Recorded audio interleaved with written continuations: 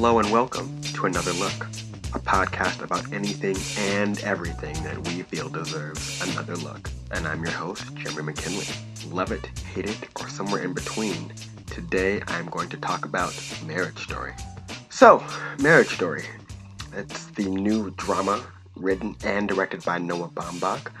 The movie explores the relationship of a couple during a long and arduous divorce. The couple in question are played by Adam Driver and Scarlett Johansson, respectively. Now, Noah Baumbach is a weird one for me.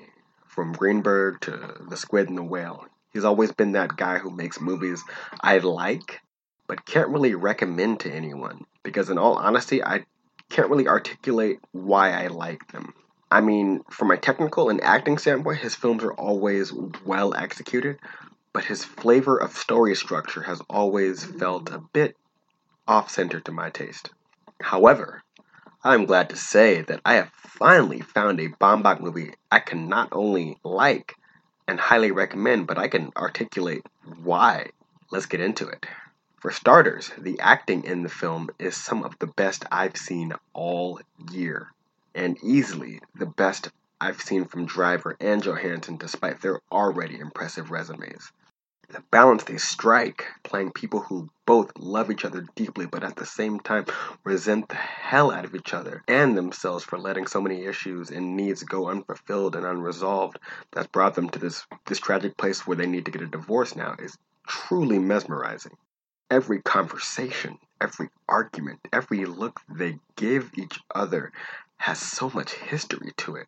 Things they would say or do for each other without thought, like habits that have yet to be broken. A pet name here, a kiss there. I mean, the relationship just felt so real.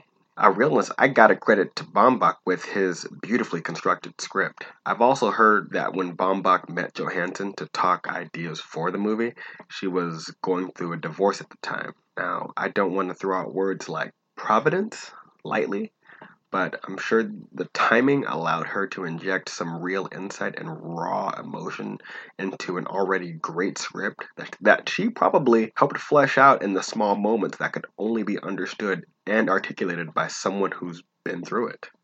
The supporting cast is great as well, especially Laura Dern and Ray Liotta as two divorce lawyers. There's a great scene with them playing each spouse's respective lawyers going back and forth, and it was kind of fun to watch them just kind of go at it, even though what they're arguing about and what's happening in the scene is truly tragic as you're watching this couple's life laid bare in front of everyone as they just kind of get torn apart and the lawyers use every knife, every weak point, everything that they could get at the other one, they bring out at any moment. And it's just technically and in terms of being engaged, it is truly phenomenal, but it is heartbreakingly tragic.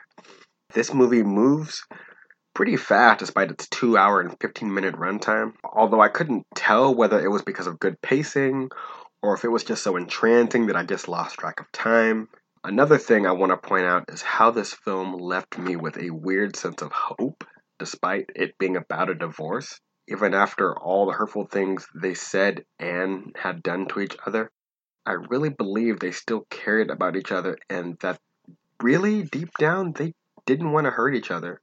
Honestly, I don't want to say any more as I want y'all to hop on Netflix now and experience it for yourselves.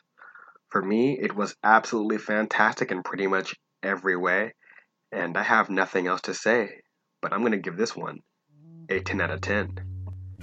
Thank you for joining me for Another Look.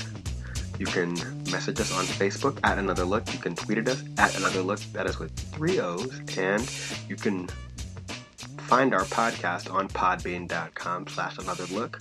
I'm Jeremy McKinley, and thank you for joining me.